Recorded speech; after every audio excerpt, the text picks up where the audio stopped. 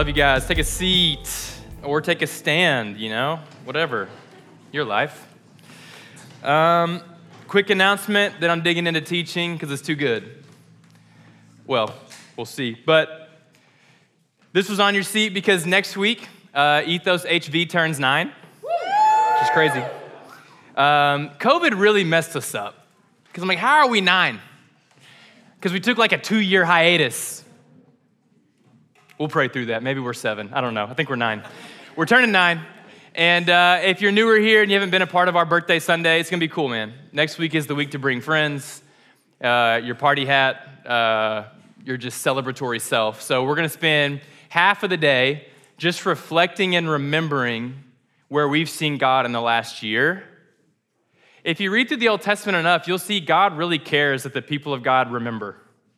Literally, like, not a metaphor, that they slow down long enough to recall where God has shown his love, where he's shown his mighty hand, where he's shown his power. Like, think about Joshua, the people are about to cross the Jordan River. God splits the waters, not the Exodus version, another version. God has a habit of just parting waters, and the Israelites cross on dry land, and then his instruction is, take 12 stones, build an altar, so that when your grandkids ask you, what are these stones about? You can tell them where God prevailed, where God delivered. So we're going to use our birthday to do that. We're going to reflect on some awesome things that we've seen God do in the last year, which is hard for me as a pastor, man. It's always next thing, next thing, next thing. We got to reach the whole world, so we do not have time. So I'm trying to just obey the Lord. We're going to reflect and rejoice. And then we're going to spend the next half of our day together next week storming Kroger, just straight up overwhelming Kroger on 21st, like logistically overwhelming them. We've already called their supervisor, manager, whatever, that's Luke Lowe's. He called him up, said, hey, we're coming. We're coming with heat. Like, get ready, stock the shelves twice. And that's not a joke. We have called them and let them know we're coming. We're going to have a U-Haul in the parking lot because for our birthday, we don't get gifts, we give gifts away. We're giving every penny away to Aiken Elementary next Sunday. So everything given to Hillsborough Village next week goes to Aiken. The number one way for you to give next week is to come with us to the Ruby and then depart with us and go to Kroger and buy the groceries that we're gonna give you a list for. We'll have an Ethos team with a U-Haul in the parking lot, receiving your groceries with joy. And then at 1 o'clock, anyone is invited. We will gather at Aiken. We've got an assembly team ready to go, but the more the merrier. We'll have a team at Aiken that is putting all of those food items in their pantry that goes to over 100 families every single week and weekend, okay? So if you guys are down to celebrate and party hard, bring your most celebratory and generous selves. I would love to, I think last year or the year before, we stocked up Aiken for like 6 months worth of stuff. I mean, it was crazy. And I'm trying to make it 6 years. I don't even want their classrooms to have room for their students anymore. I'm kidding. They're like, hey, thanks, we can't use the school anymore. Kidding. I'm just excited to see y'all. This is what happens. So take this card. If you're going to come to 1 p.m. thing, scan the QR just so we have a gauge on who all's coming to that thing, but the more the merrier. Bring friends. You guys get it clearly? Okay. I feel like we're kind of underselling the birthday thing.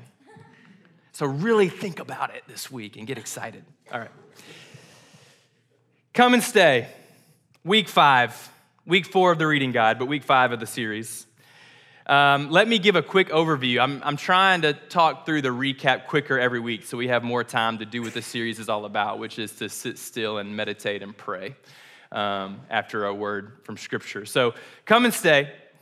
Rooted in 2 passages of Scripture, John chapter 15, Jesus says, abide in me, remain in me, I'm the vine, you're the branches. In other words, just in a culture of come and go, where we're here sometimes and we're gone other times, Jesus' invitation is to come and stay. Come be in my presence, and then after that, just be in my presence.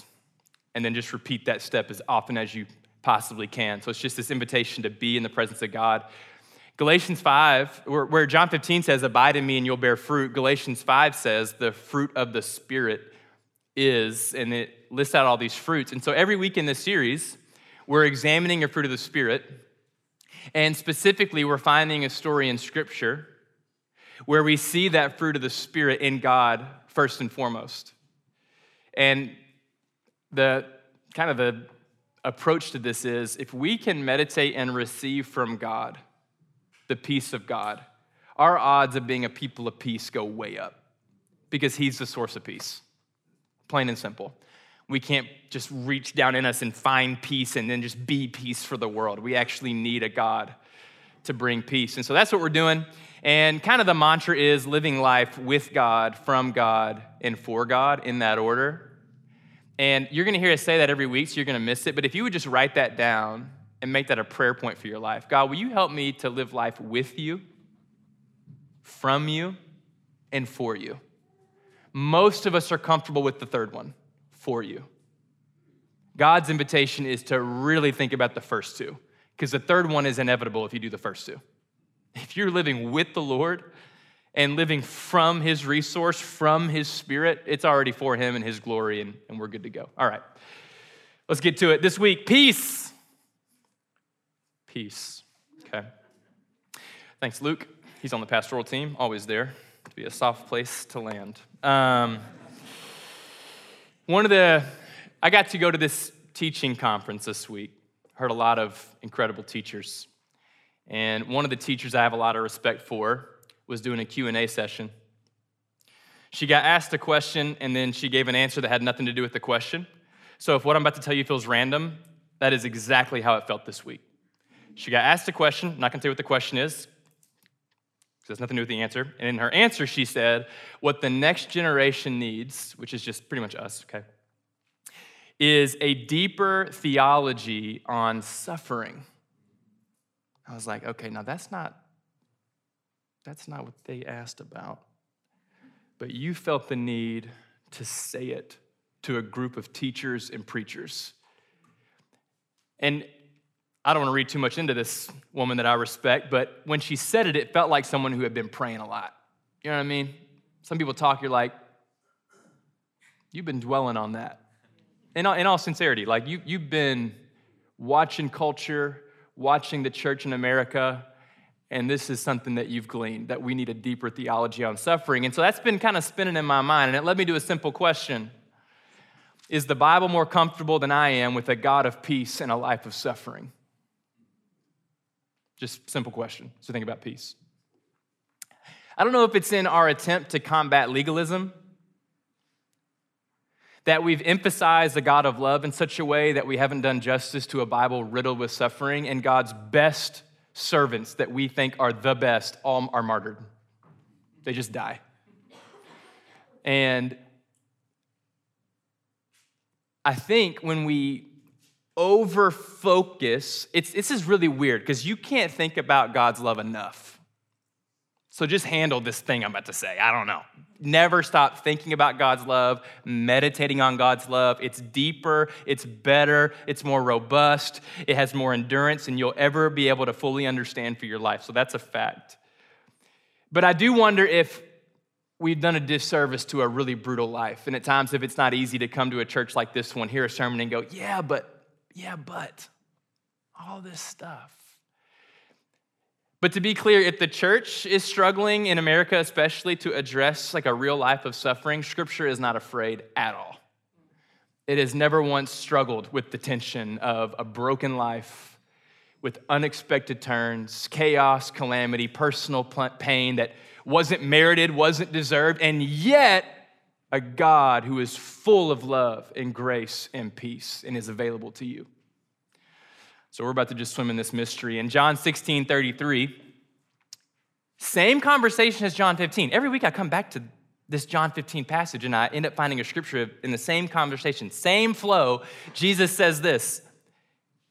He's got some information that he's got to command. The information is, in this world you will have trouble, Jesus said, before being arrested, brutally beaten, and murdered. In this world you will have trouble. Then he gives a command. Take heart. That's a command, exclamation point in my ESV Bible. Take heart. You're gonna have trouble. Just meditate on that. You are. But take heart. I've overcome the world. Okay. And in order to understand this, a lot of times our American brains go, the more I can logically explain the peace of God, The more I can understand it, the more transformation I'll experience. No, let me define it. Here's peace and that's a helpful endeavor. But if you're leaning on your own understanding to finally wrap your mind around the peace that God is willing and able to give you in a troubled life, you're gonna fall short. You know how I know? Because Paul literally says in Philippians 4, there is a peace that surpasses your smart, sweet mind. You're just 8 years into a Vanderbilt degree that I couldn't possibly understand. And Paul would still tell you, there is a peace that surpasses understanding that only comes in prayer. And if you're waiting for me to define it for you, I can't. I cannot. Now, while peace cannot be explained, like this deep peace that does surpass our understanding, I do believe it can be experienced. That's the hope, right? Hey, you may not be able to parse it out, put it on a keynote, but you can experience it. Anyone else down to take that deal? Oh, I don't need to understand peace. If I can just have peace, I'm good. Someone's like, how do you got it? I don't know, but I got it, and it's great. I'm cool with that. Well, I want you to have peace too. Okay, so our story today, 1 Kings 19. We're gonna look at a man who experienced more trouble than we ever will. So sorry. You're not gonna be first. He was first in trauma, first in just hard life stuff. And God's presence is going to eventually help him take heart in the midst of some brutal circumstances. We're looking at a guy named Elijah, prophet of God. Break down prophet real quick. Someone entrusted to speak the words of God to the nation of Israel and the authorities of Israel to help Israel follow God.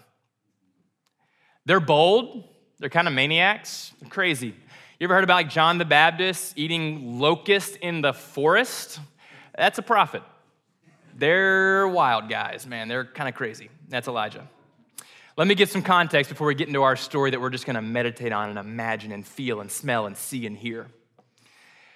A guy named Ahab has been announced king of Israel. He is described as the most evil king, more evil than anyone before him. He's got a wife named Jezebel. Anyone heard that name before? She's a real Jezebel. If you grew up Christian, you heard that, and you're like, dang. Is that good or bad? It seems bad. I'm reading your eyes. Jezebel, she's evil, huh? Yeah, she is a Jezebel, you know.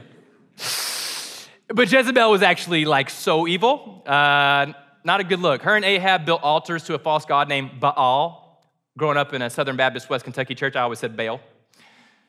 But I listened to a sermon this week and he was like, Baal. It was so obnoxious, but I bet it's accurate. I know. Jezebel had every prophet of God murdered. So if you didn't believe me about Jezebel, yeah, she was nasty. It's one of the darker periods in Israel's history. A lot of rebellion, everyone forsaking the law of God. Not a good time. God sends a 3-year drought. Elijah predicted that to Ahab himself. And in that 3 years, okay, 3 years, it's a long time. Elijah was basically alone, hiding, because everyone wanted to kill him. He was drinking water from a brook, okay? Think about your filter, like your little Brita thing in the fridge. He was drinking water from a brook, and ravens were delivering bread and meat to him as his provision. Talk about Postmates. The other option for the joke was, I bet he was ravenous. But I don't even know if that's how you use that word. But raven's in that. All right, so God's been providing. Before we get to chapter 19, Elijah, they come to the end of this 3-year drought, and Elijah has what might be the craziest competition in human history. He challenges the prophets of Baal to I don't even know what you'd call this challenge. They both build altars. They put a bull on the altar, and they both take turns asking their God to send down fire from heaven and consume the altar. Their version of college football or something, you know, like, I got a game to play. So the prophets of Baal, they surround the altar, they pray They desperately keep praying. Nothing's happening. They start cutting themselves to show Baal they're serious. No noise, no sound, no response. Then Elijah prays. Actually, before Elijah prays, he flexes so hard. He has them dump a ton of water on the altar. They're like, doesn't seem flammable, does it? Does it? Does it? God sends down fire, consumes it. This is our happily ever after moment. The end of chapter 18 says this: the hand of the Lord was on Elijah. Don't forget that sentence for this whole teaching, because it ain't gonna feel like it. The hand of the Lord is on Elijah, okay? So at the beginning of 1 Kings 19, this is your, okay, cue the happily ever after. Oh my goodness, the God of Israel is the true God, said Ahab to his wife Jezebel. We must repent. Jezebel, let's tear down all the idols. Let's redirect this nation. It's very clear we're wrong. Oh, thank you, God, for your mercy. No, that's not what's going to happen. Ahab tells Jezebel. Jezebel is angry. She has taken a serious all caps L, and she doesn't like it. So she makes a vow. The storytelling is going so well, but I forgot a detail. Elijah had all the prophets of Baal killed after that showdown for all the evil they brought to the nation of Israel. So they all get murdered, okay, by Elijah. Okay. So after all that, happily ever after moment, repentance? No. Instead, ego, Jezebel, angry, and vows, I will do to Elijah what was just done to the prophets of Baal, or may it happen to me instead. So she's like, he's dying, or I'm dying. So Elijah finds himself in a really similar spot, on the run, by himself, in a desolate, lonely, sad place. Okay, here we go.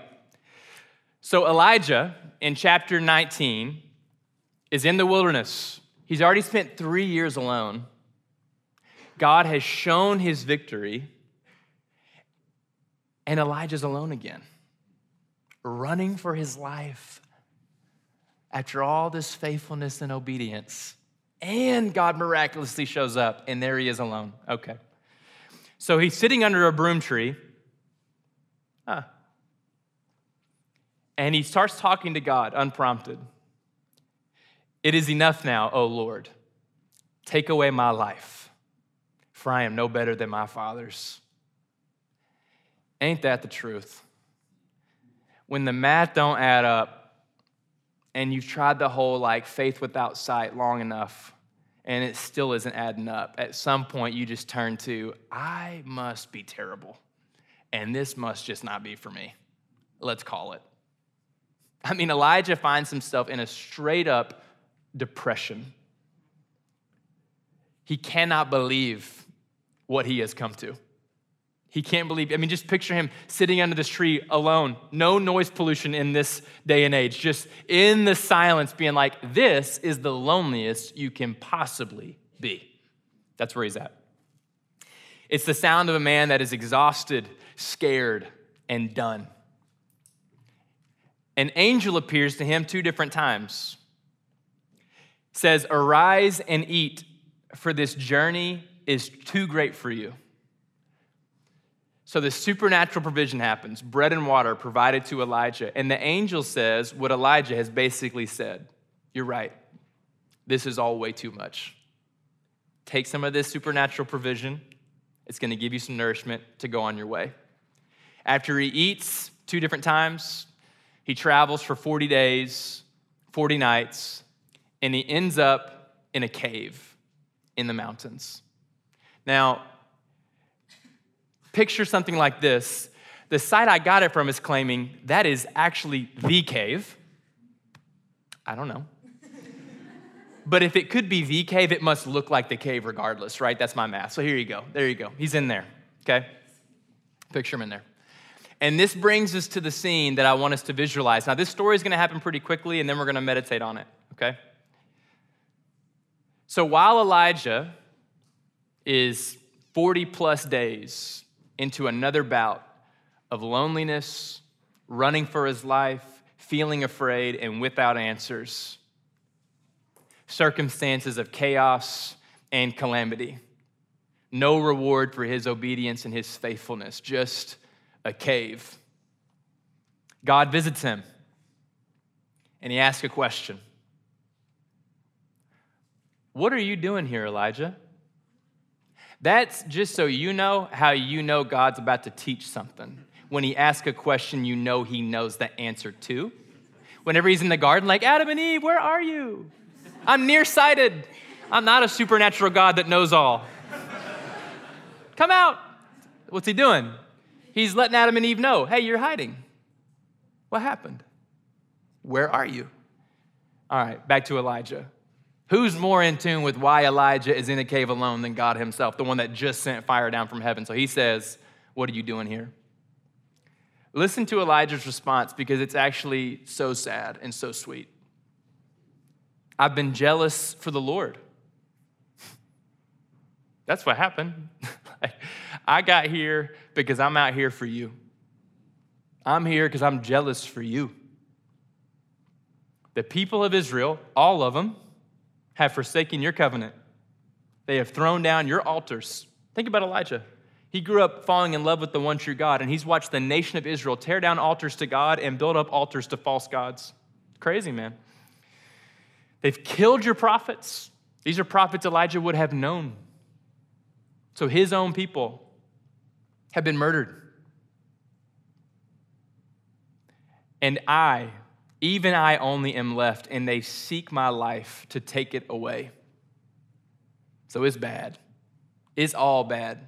As someone who can kind of hyperbolize my circumstances, Elijah had no exaggeration in one thing he said. This is plainly the truth of Elijah's life. It's bad. And God says, go out and stand on the mount before the Lord. He calls him out of the cave. As I read the text, it feels like something happens before Elijah actually exits the cave, okay? This is what happens before Elijah can go out to the mount. Behold, the Lord passed by, and a great and strong wind tore the mountains.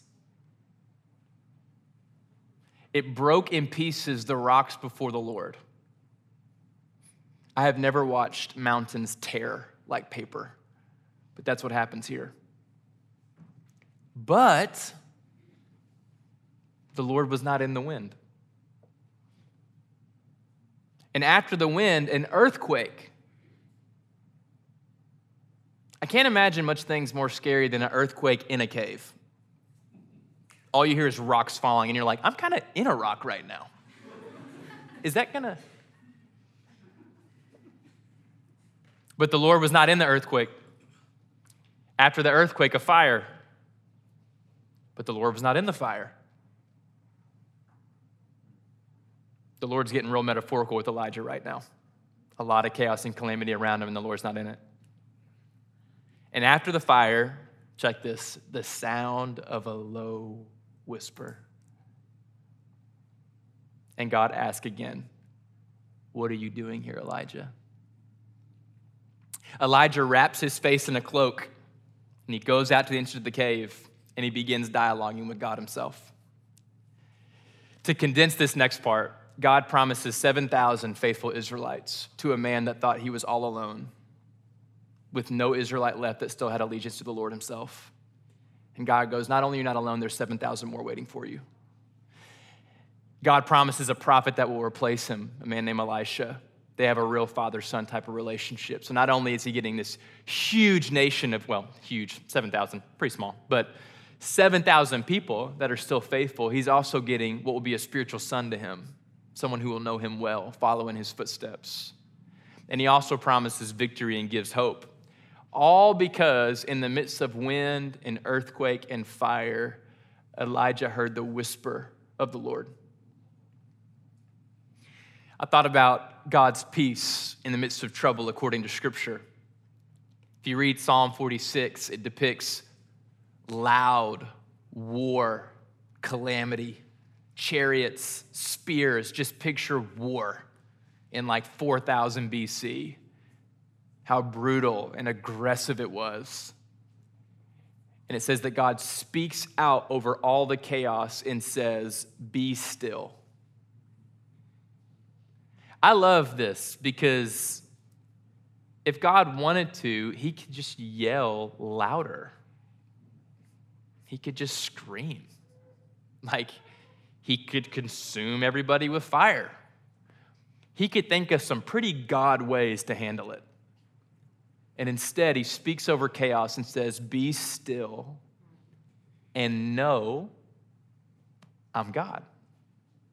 In the midst of all this, be still and know I'm God. I thought about Mark 4.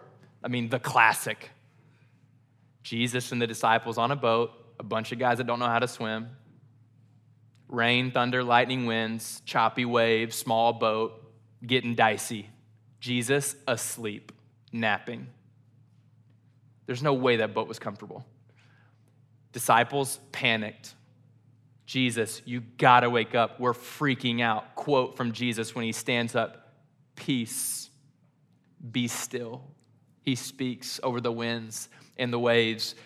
Thought about Luke chapter 8, the story of the bleeding woman. I thought about the chaos of a crowd following a rabbi who apparently is going to resurrect a dead person and a dead child nonetheless. And so I thought about just the noise of that moment, the chaos of that moment, and then a woman who's been fighting this disease for over a decade quietly touches Jesus' garment. No one sees it or notices it except for one, Jesus himself, who touched me, as if to communicate, not only can I speak in the chaos, I listen in the chaos. I hear you. I see you. I feel you. There is a God who's present in the chaos, who has an ear for his children in chaos, who is willing to speak and bring peace beyond comprehension in the midst of chaos. And the question is, will we be still and know that? I can't remember the lyrics on the first song, but it was something like, "We want your presence. We want it. Please, this is all we want is your presence." And I just want to speak this to you. His presence is available. It's here. If you want it, it's yours. God is not afraid of silence. He's not afraid of whispering in the midst of chaos. If you're anything like me, it's me who's afraid. What a turn of events. Of course, it's me that's scared to sit still and be quiet and trust that a peace that I can't understand, that I cannot articulate, that makes no sense to me, can be mine. Only because of the generosity and the goodness of God himself. But I'm afraid. When I sit quietly, I start hearing noise. Noise of my fear, of my confusion, of my failure, of my desire for control, my lack of understanding, my need to get something done instead of have someone do something for me. It's me that's afraid.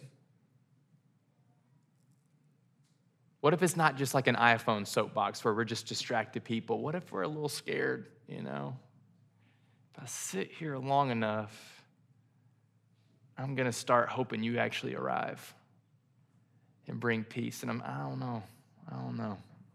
That's hard to hope for. So the invitation today is to sit in the presence of God, to humble yourself, and to be willing to let go of control. If I had to guess, most of us, if not all of us, are thirsty for a peace that we can't quite articulate. But we're intimidated because we also can't manage to make it ourselves. We can't think our way into this peace. It has to come from somewhere else. But I believe God will give it. So we're about to meditate on this story in 1 Kings chapter 19. specifically on verses 9 through 12. If you need a Bible, are our Bibles in the back? Does anyone need a Bible? If you need a physical Bible, if you want to reread that story to meditate on it, anybody? Good? Good? Way to go, everybody. Last week it was a lot more than that. Also, if you don't have a Bible, take one of ours, take it home with you. But we're going to meditate on this passage. And as you do it, just give yourself permission to give your full attention to this story and then ask God, God, what are you trying to reveal to me about yourself? I'm listening. And then just picture this moment with Elijah on the mount. Father, what do you want to teach me about myself in this moment? What do you want to teach me about the world or my friends or this word? Like, have your way. We're going to have some steps behind me that if you get distracted, if you start getting a little anxious, just reread the steps and come back to focus and don't be hard on yourself. But the aim of this week was for me to talk a lot less, to give time for this exercise. So you're listening to me remind myself, so I'll stop talking. Meditate on 1 Kings 19. And if I were you, I would assume God wants to speak to you, because I think he probably does. All right, love you all.